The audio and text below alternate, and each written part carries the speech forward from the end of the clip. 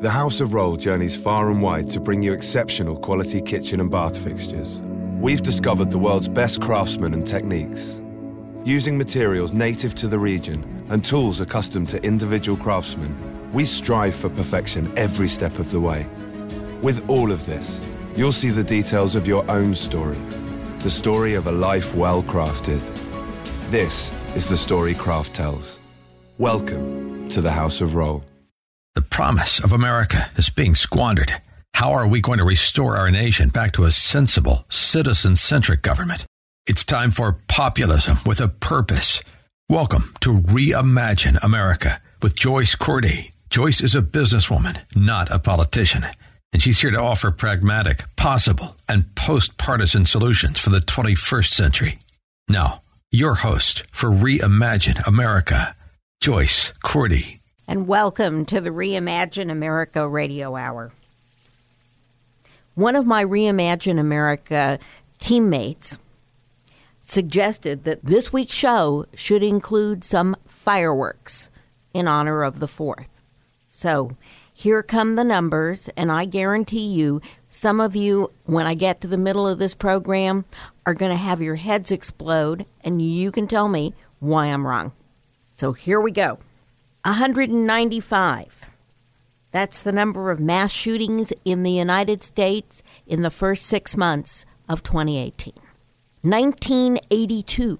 You know, that's the first year that Democrats tried to use a Supreme Court vacancy under a Republican president, President Reagan, as a GOTV and scare the populace event, a fundraising event.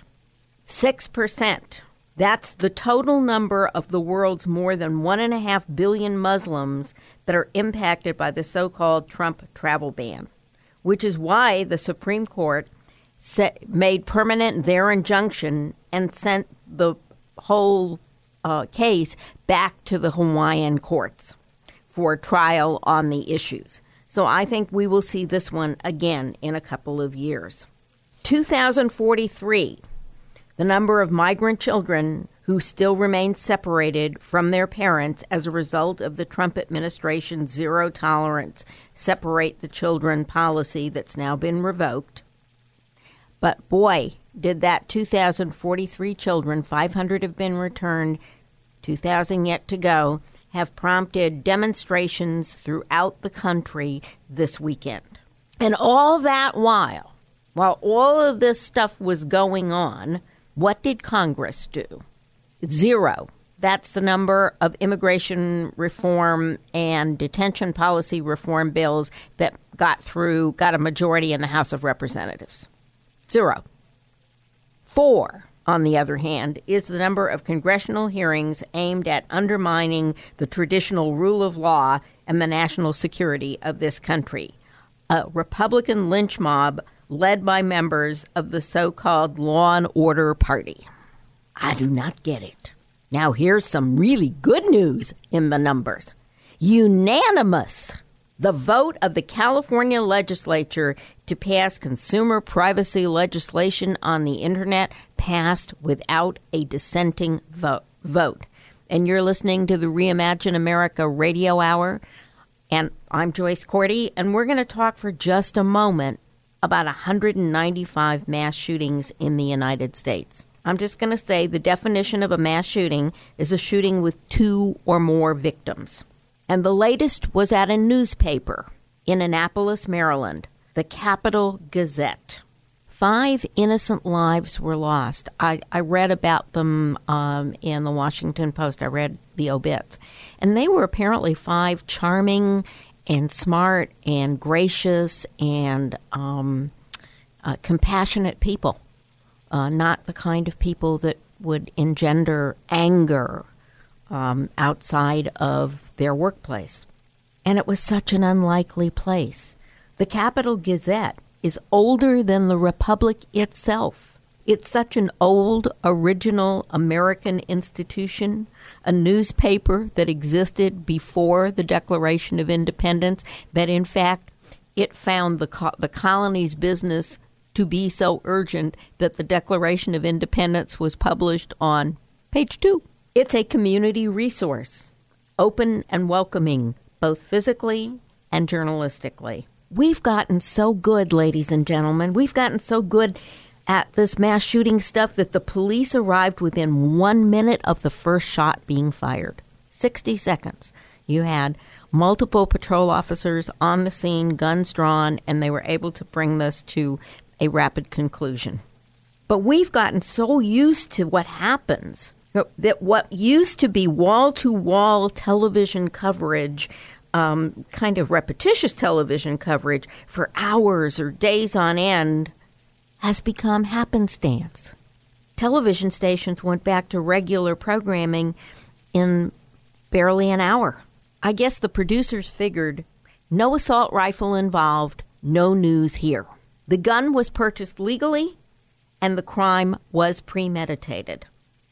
Take a moment as you gather your family on the 4th of July or at the dinner table tonight to stop to think for just a second about how precious life is and how capricious. The man who did this crime is unstable.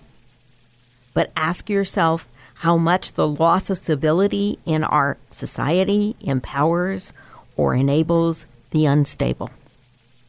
The police did interview this man in 2013, and they didn't deem him to be dangerous at that time. But he had 5 years in the echo chamber of the ramblings of his mind, amplified by social media. So again, take a moment to think about how capricious life is. And as we move on from there, let's talk about 1982, the first time the Democrats campaigned on the next Supreme Court justice, charging that if people didn't donate dollars for Democrats and didn't get out to vote and didn't march and all this kind of we against them kind of stuff, that indeed that justice would overturn, because it was Reagan in the White House, would overturn Roe v. Wade. 1982, they charged that. And you know who that justice was that they were protesting? Sandra Day O'Connor, a woman, a conservative jurist, but definitely not a foe of Roe v. Wade. And she was a friend, and she is a contemporary and a friend of Justice Anthony Kennedy, who announced his retirement just this week. And Roe v. Wade, 36 years later, is still the law of the land. And despite all of the sound and fury, it is likely to remain so. Now, I know that's going to upset some of the people in the listening audience, but Roe v. Wade is settled law. You know who said that? Roe v. Wade is settled law. Can't we just move along? That was George Bush in 2004 in the second presidential debate with John Kerry. That didn't, by no means was George Bush, nor am I, an advocate of abortion. But Roe v. Wade, as a bigger argument about privacy, is settled law.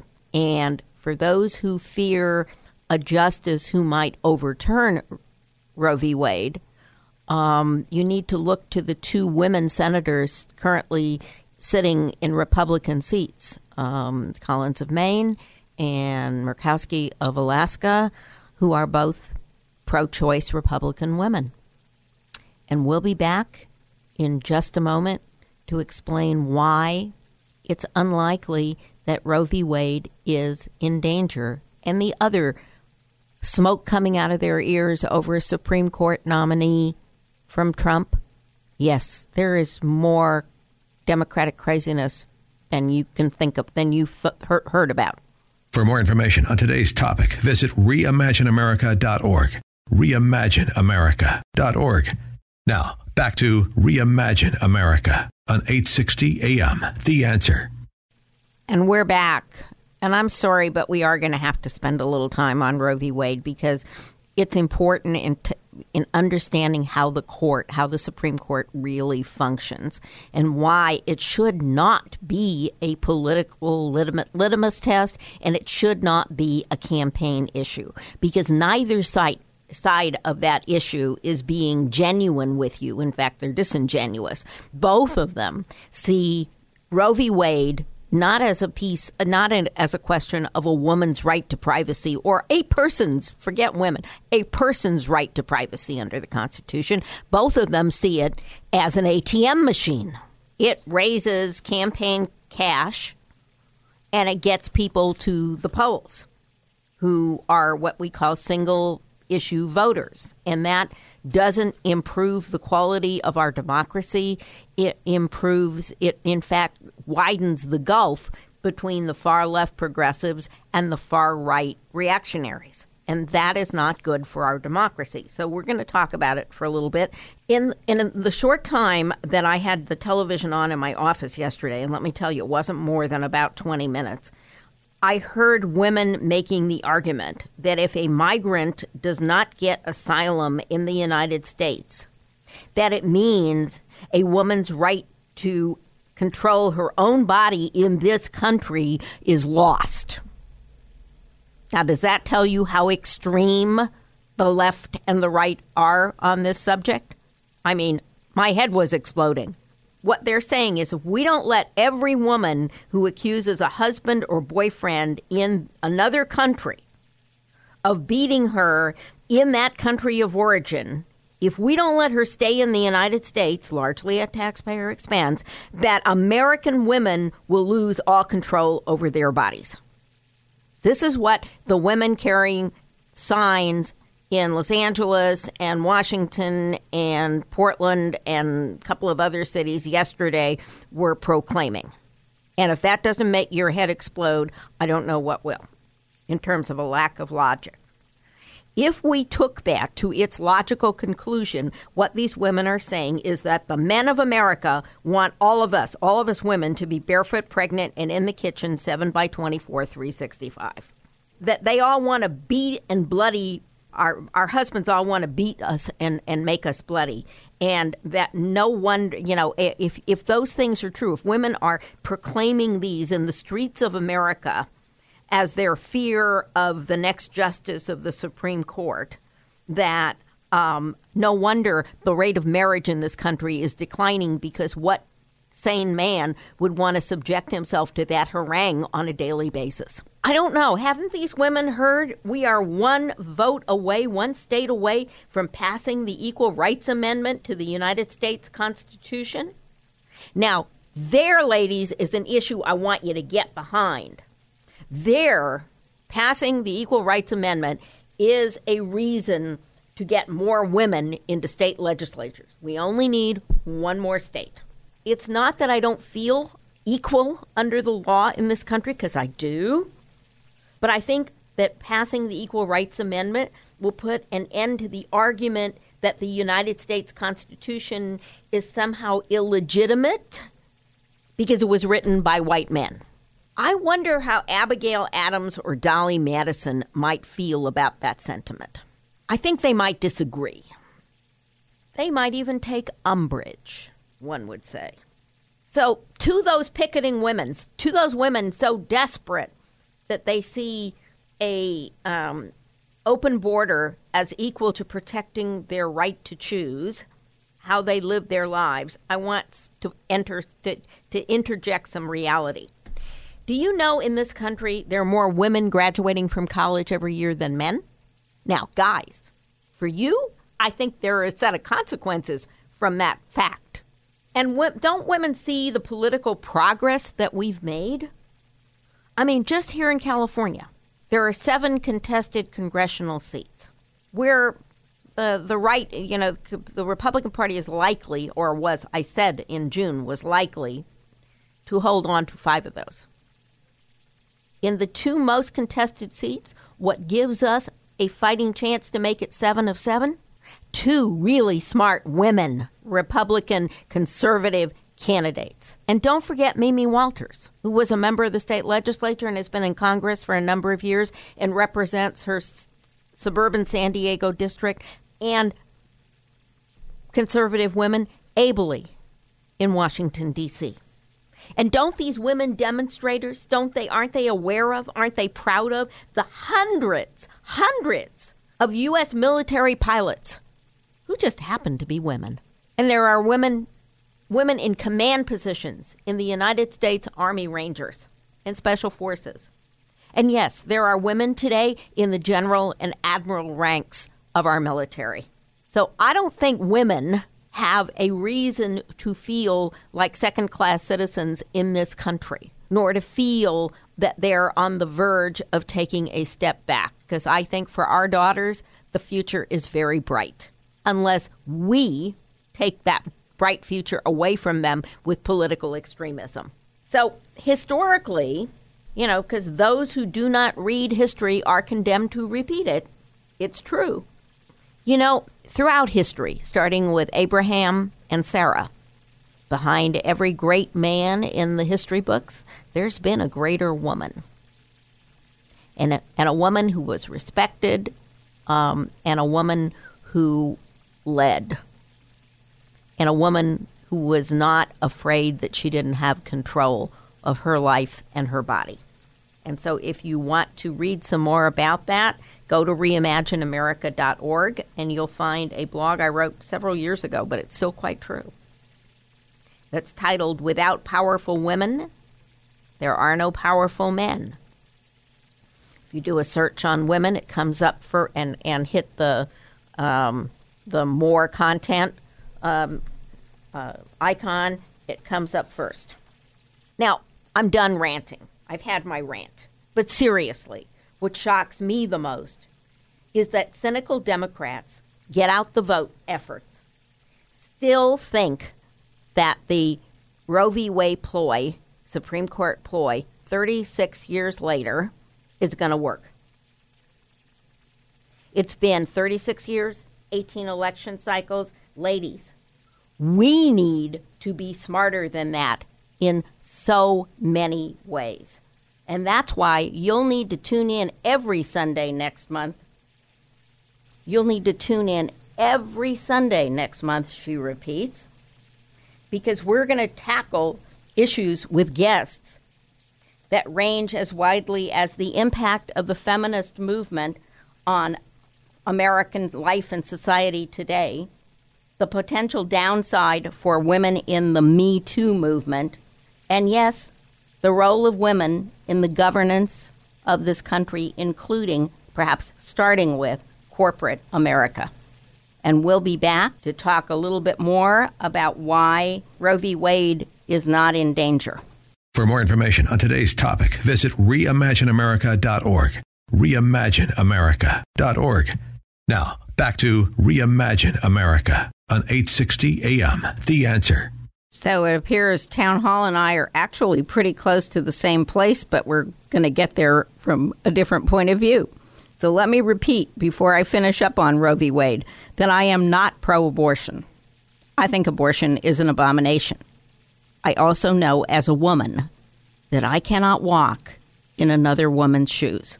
And I think that's the position of most pro-choice Republican women. And I know quite a number of them. In fact, I'm trying to think of one I know that is not that way. And I'm coming up blank. So yesterday, I have a group walk every Saturday morning with a group of friends. It's a heterogeneous group, both politically and in terms of gender, men and women. And one of them asked me what I thought the impact of Justice Kennedy's resignation would be via Roe v. Wade. And I said, I don't think Roe v. Wade is in danger for the following three reasons. Number one, science.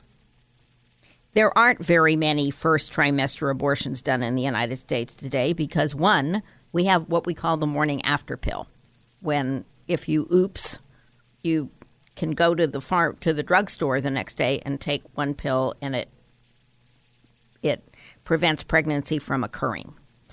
And the RU486, mifepristone, I believe is what it's called, is a oral medication that will create an abortion in the first month of pregnancy. And it's very commonly used. Under Obamacare, you can get it at any college health center. medically speaking, in terms of getting to the court, as it's not a procedure, so it wouldn't challenge Roe v. Wade.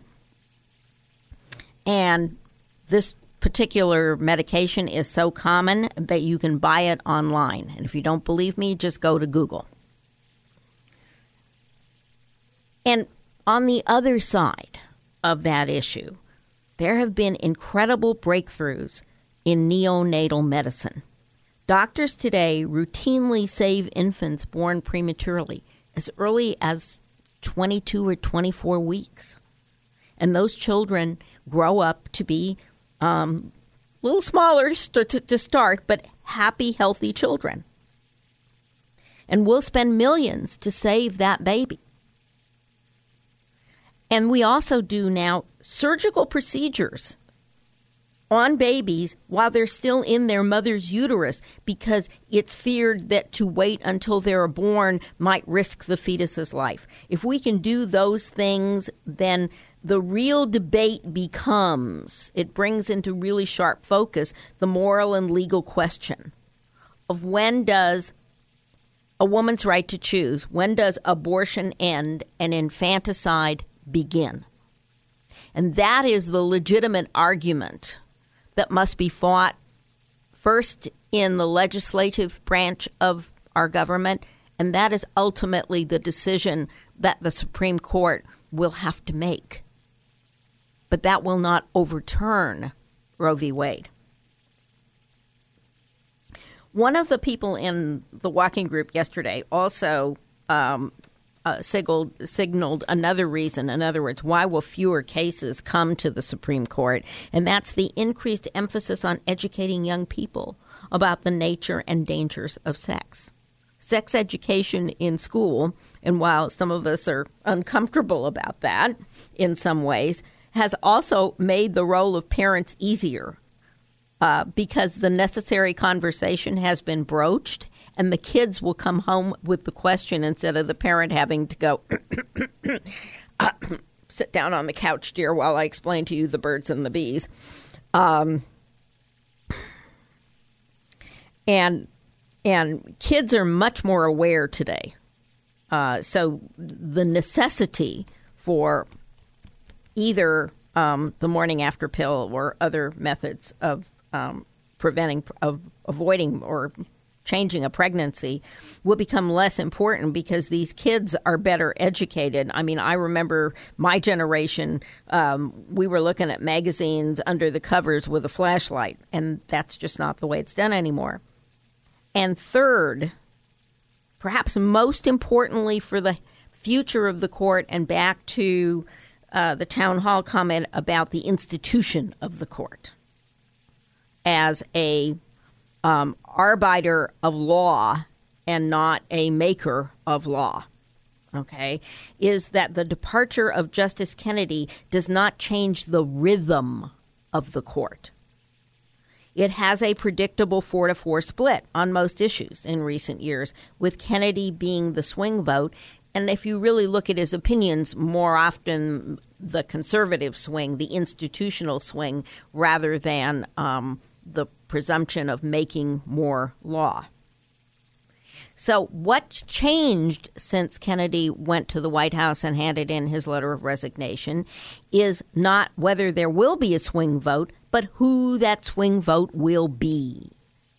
And most of the experts on both the right and the left, from the Federalist Society to the most progressive folks in the Southern Poverty Center, believe that John Roberts, Chief Justice John Roberts, will be that swing vote.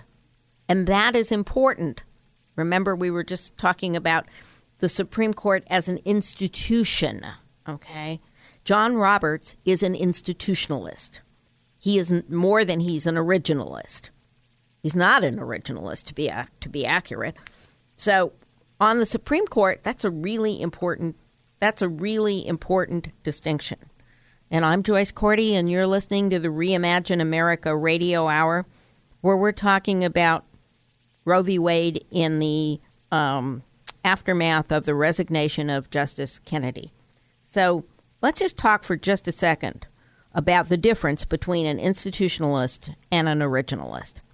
An institutionalist gives deference to the institution of the court itself, the importance of the court, and therefore, in most cases, looks to preserve the precedents that the court has set. Now, just this week, Justice Roberts wrote about a decision that he believed was wrongly decided and set it aside as a precedent. But we don't have time to talk about that right now. So, as an institutionalist, John Roberts is unlikely to vote to overturn a societal norm that's enshrined by Roe v. Wade and all the subsequent rulings that depend on that right to privacy that point to Roe v. Wade as a precedent, and that includes gay marriage. An originalist, on the other hand, looks at the original language of the 240-year-old parchment scroll to make a 21st century decision. And none of the people on the list that President Trump is likely to choose the nominee from are really are complete originalists. Most of them are institutionalists. And that's good for the country. So I think Roe v. Wade is safe, at least unless the president gets a third bite at the apple, along with a larger congressional or Senate Republican majority. And I'm not even sure I'd vote against Roe v. Wade, that I'd bet against Roe v. Wade at that point. But I am certain that if we are not careful, that conservative majority in the Senate will not grow this November if we antagonize the left unduly over this issue, or we let them get away with making it the primary issue of the fall campaign. And we'll be back in just a moment. For more information on today's topic, visit reimagineamerica.org. reimagineamerica.org. Now, back to Reimagine America on 860 AM. The Answer. And we're back. So when it comes to social issues, you know what? I'm like Charlie Cook, who's been a guest on the show a couple of times. I'm a conservatarian, which means that I'm a live and let live kind of person when it comes to social issues. You know, I have friends with widely different political opinions and widely different lifestyles. And, you know, I love them all equally. What can I say? But I am really worried. And so I've spent this much time on the issue of Roe v. Wade. And again, the phone number is 888-367-5329. But I've spent this much time because I am so concerned about the political heat, the yelling and screaming at the expense of a real discussion of the issues that are foremost, should be foremost, like debt and taxes and Social Security and national defense, etc., as we argue out who should represent us, that it shouldn't be over these tangential issues that only motivate the farthest on the right and the left. The Democrats absolutely do not want to waste one iota of opportunity from this Supreme Court pick and making it an issue in November, the only issue in November. They aren't taking a chance that many of you will agree with me about Roe v. Wade not being in jeopardy, that you won't buy the Kool-Aid anymore. And so they've immediately gone to another reason why, you know, we cannot allow Trump to appoint another person to the Supreme Court. I mean, these are otherwise reasonable people saying these things. So they're saying that the next justice on the Supreme Court would be a shill for Donald Trump in the event that Robert Mueller seeks a grand jury subpoena for the president's testimony or indicts him or someone in his cabinet. Now, that is the most absurd thing I've ever heard. Or close to. I've heard some pretty absurd things. The list of 25 or the list of 5 that will be the final interviewees, each of them is a jurist, a lawyer, a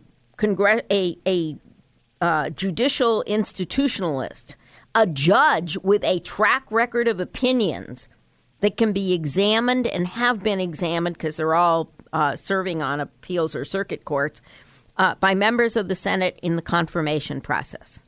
And you know what?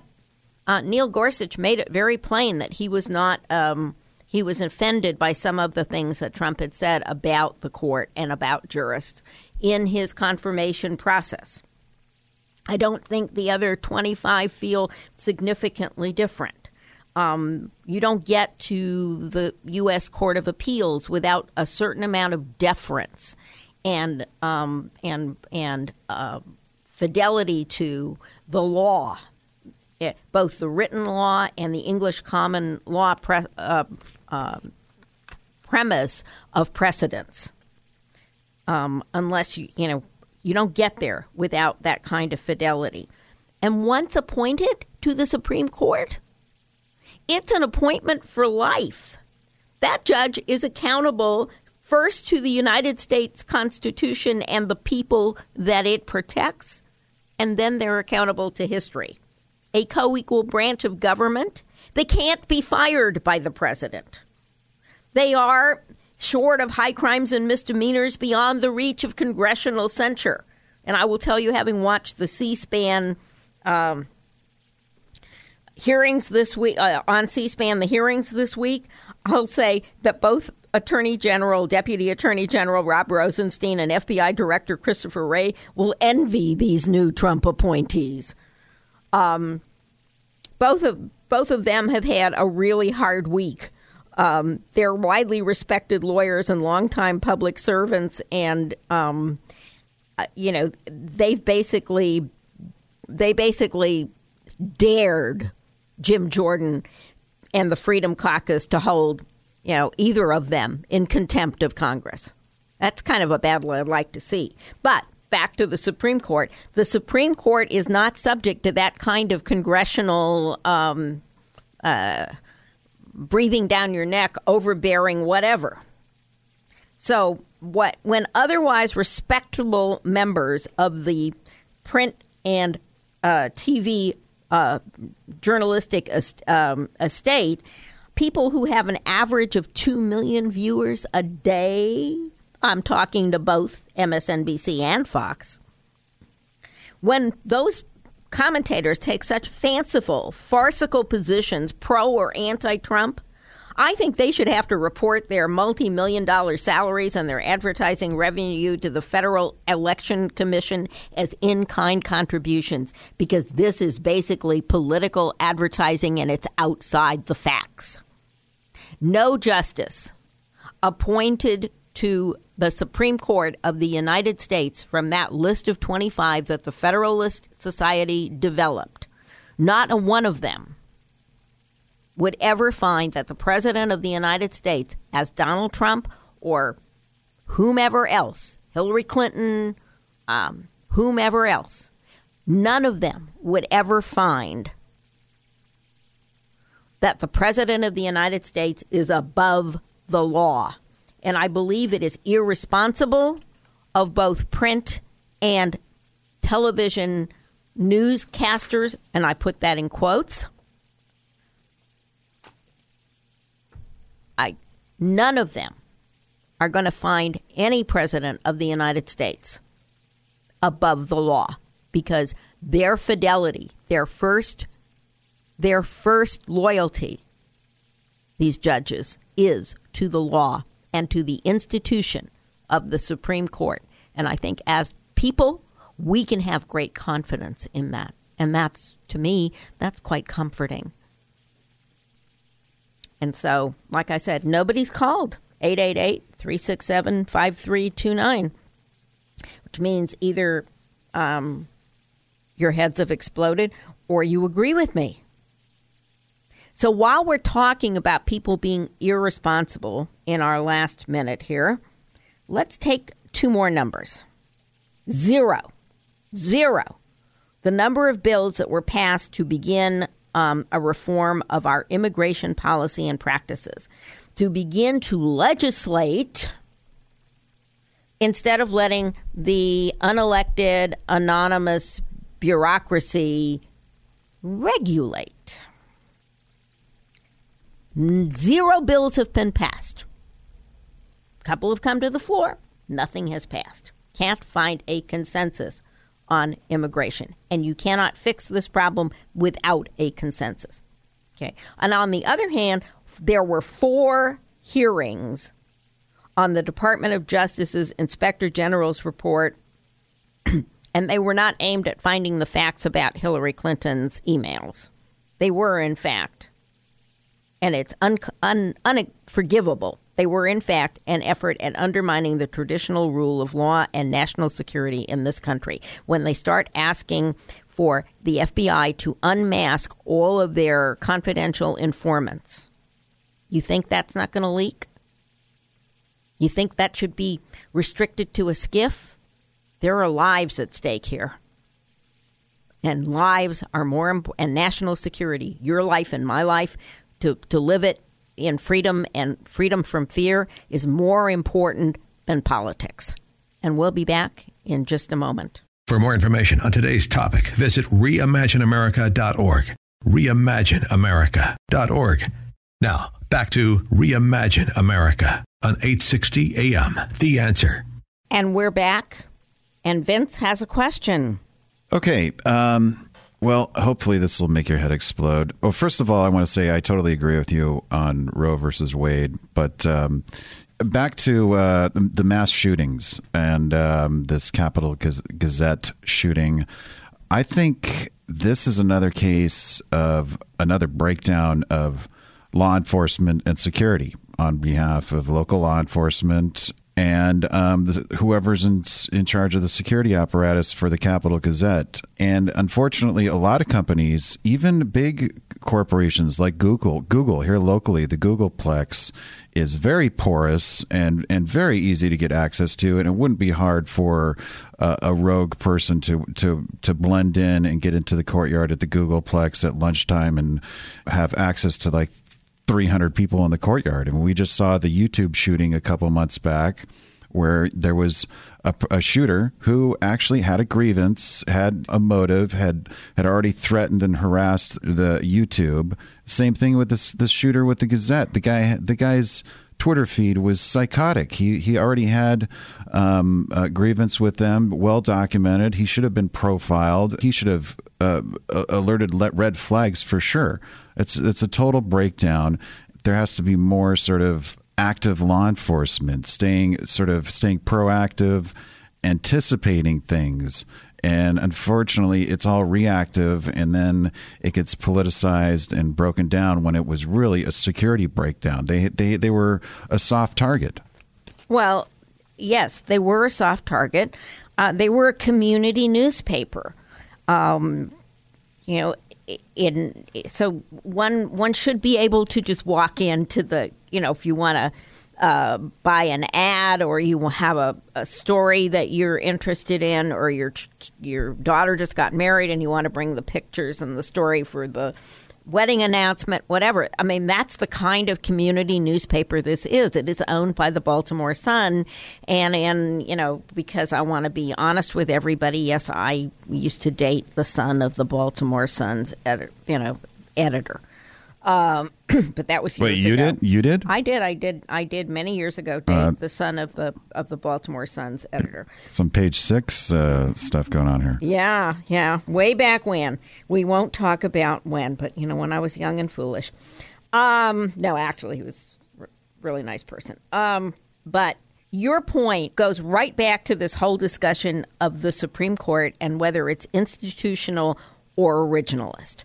Whether, the Founding Fathers would expect us to stay within the institutional limits but be relevant to the things that they knew and, as society has changed.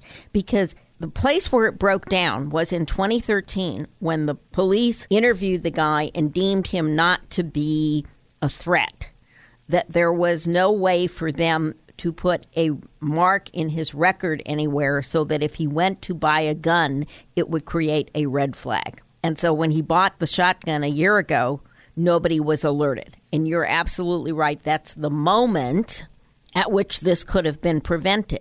But how do we create a background check system in which someone who's adjudicated not to be dangerous, but perhaps could become, is flagged for, not to say he couldn't buy a weapon, but that there would be additional scrutiny? Okay, that goes to allowing a much more nuanced way of looking at background checks. And yes, if then a year ago there'd been a flag that said further analysis required, they would have looked at his Facebook rantings, and I don't know under Maryland law, but I would suspect that at that point it wouldn't have been, or under federal law, it might have been more difficult for him to buy a gun. But that would violate his First Amendment rights. So, Vince, your question is incredibly salient to the moment, but we can't have an originalist way of thinking about the First and Second Amendment and solve that problem. And just a couple of closing thoughts. Every now and then, the California legislature does something to redeem itself, and this time it did, and we'll talk about it next week. We've passed privacy protection for all consumers on the Internet, and we should applaud the governor for signing that quickly. Again, we'll talk about that next week. And in the meantime, if you want more information, go to reimagineamerica.org and have a wonderful, safe, healthy 4th of July. This has been Reimagine America with Joyce Cordy. Go to reimagineamerica.org. Join the forum, donate, tell others, and sign up to receive future podcasts. That's reimagineamerica.org. Together, we can reimagine America. This podcast is a part of the C-Suite Radio Network. For more top business podcasts, visit c-suiteradio.com.